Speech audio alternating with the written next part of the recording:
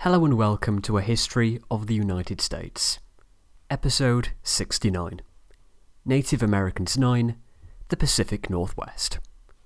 Remember that this is a podcast which only exists because of listener support. If you would like to support the show, one of the best ways of doing that is by leaving an iTunes review. It costs nothing and takes only a few moments. Simply go onto iTunes, search for the podcast, and then click on the stars and leave a few words if you want. It really is that easy. Special thanks to our latest pioneers.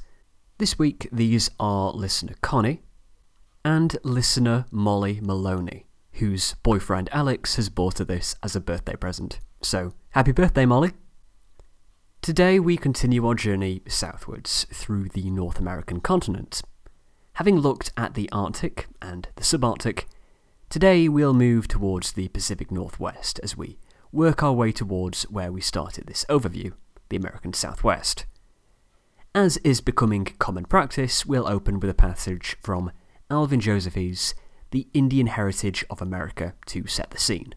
Quote, "Along the misty, forested shores of the Pacific Northwest, inhabiting a generally narrow coastal area, hemmed between mountains and the sea, and extending from Alaska's Prince William Sound to Northern California, are a number of tribes that once possessed a dramatic and vigorous culture that included wealth-conscious societies, class distinctions, technical specializations, and exciting, highly skilled art traditions.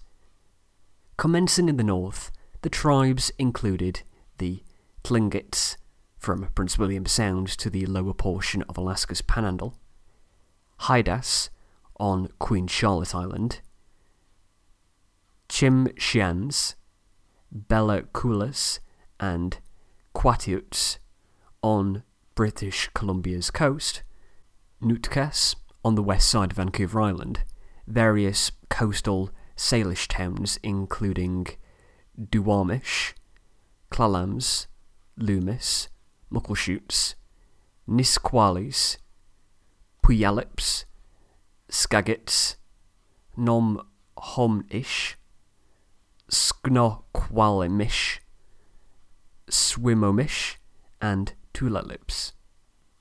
Around Puget Sound, Macars, Quinouts, Quileouts, Chehalis, Chinooks, Tillamook's, Umpquas, Coos, Tacalamas, and others on the Washington and Oregon coasts, and Quiots, Hoopas, Yoroks, Karooks, and Tolowas in northwestern California." End quote. My apologies, as always, for any botched pronunciation, as I once again wonder why I'm doing this series.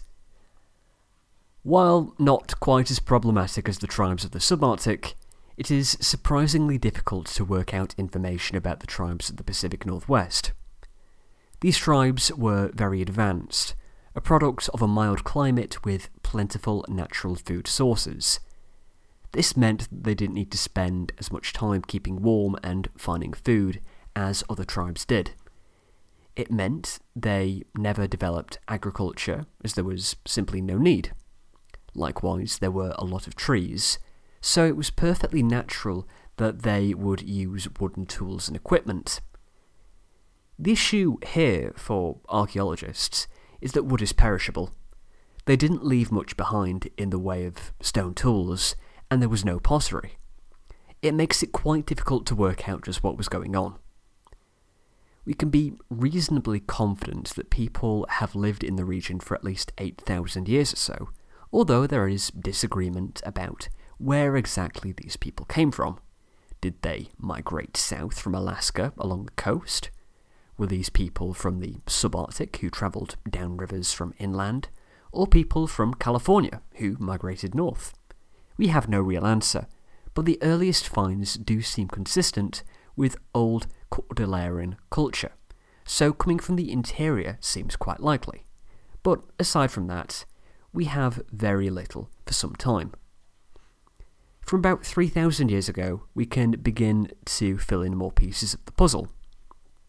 Civilization developed considerably, and a maritime culture developed, creatively called early maritime culture. But, as with all things, there is disagreement about the specifics of how this influence worked. Archaeology is notoriously difficult for understanding this sort of thing, as I've mentioned many times during the Native American series.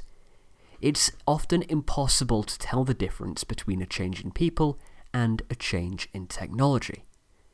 In the case of the Pacific Northwest, this relates to the Eskimos. There was certainly some connection between Eskimo and Pacific Northwest culture, which coincides with the arrival of Eskimo culture into the Americas. But exactly how this works is up for debate, with there being two main theories on the subject. The more traditional theory is that once Eskimos arrived in the region, their influence spread southwards, eventually reaching and affecting the cultures of the Pacific Northwest. The second theory is that these influences came directly from Eastern Asia to the Pacific Northwest, and then spread northwards into what would then become Eskimo culture. Being no expert on the subject, I'm not even going to hazard a guess out of which of these two theories is more likely. Either way, these maritime cultures developed and engaged with land-hunting cultures, creating one of the most sophisticated Native American cultures by the time they entered the historical record.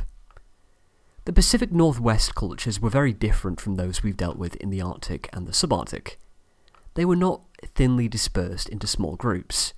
Instead, they had developed a society which was obsessed with status.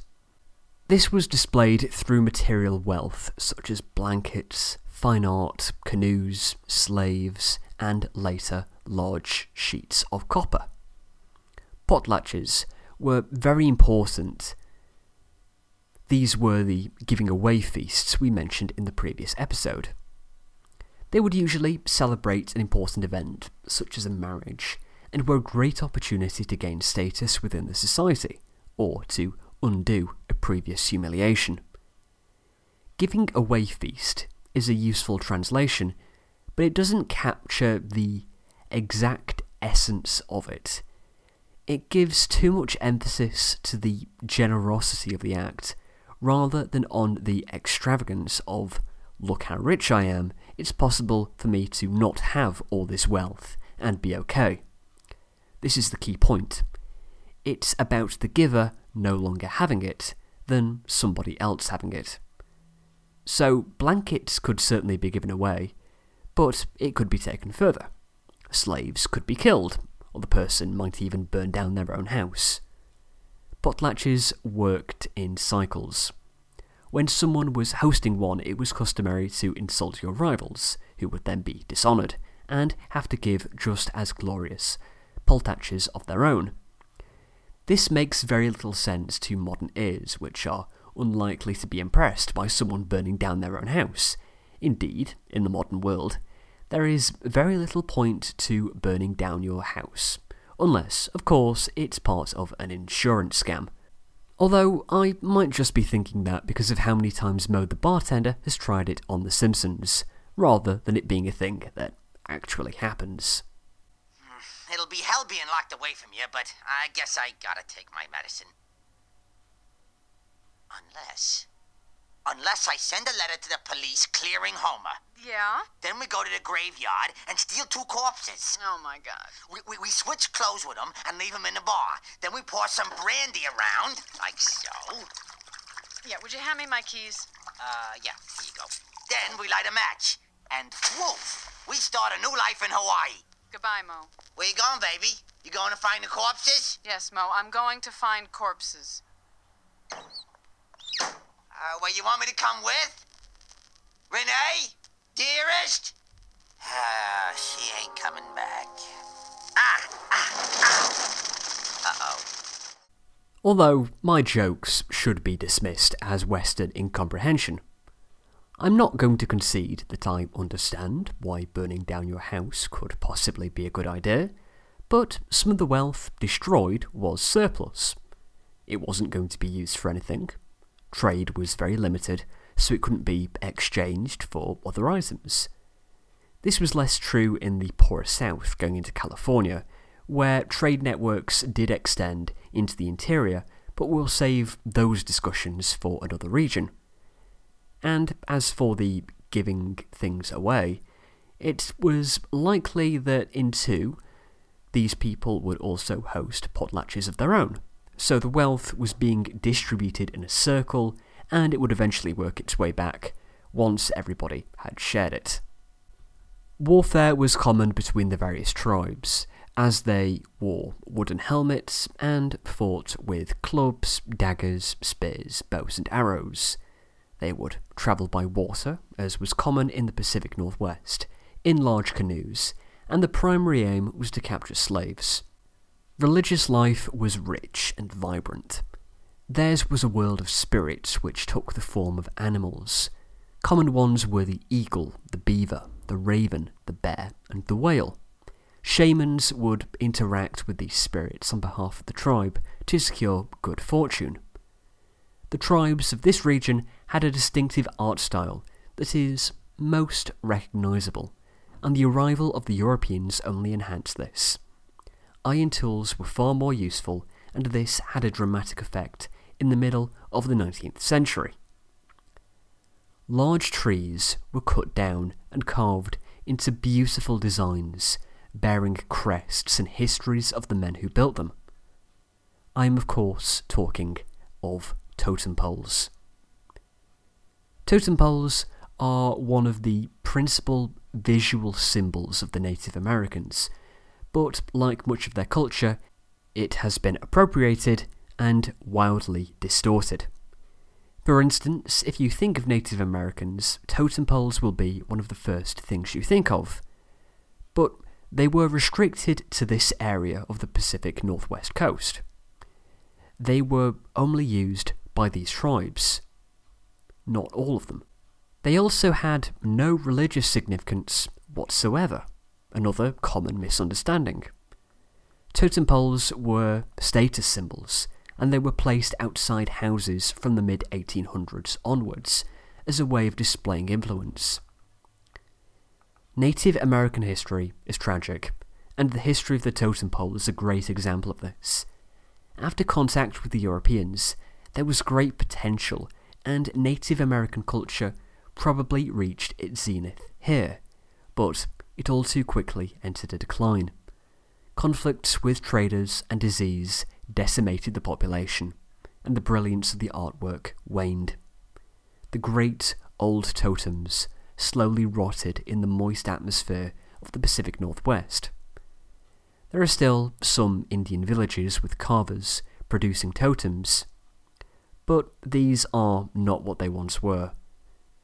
These are pale imitations created for tourists or sold to non-Indian purchasers as part of a wider pattern of cultural appropriation. This is where we'll bring things to a close for this week's episode. If you've enjoyed what you've heard, remember that you can find us online.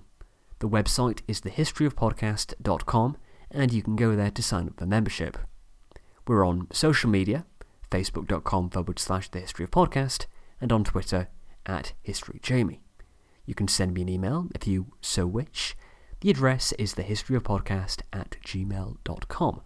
I'll see you next time when we swap sides of the continent to talk about the northeast woodlands. Thanks for listening.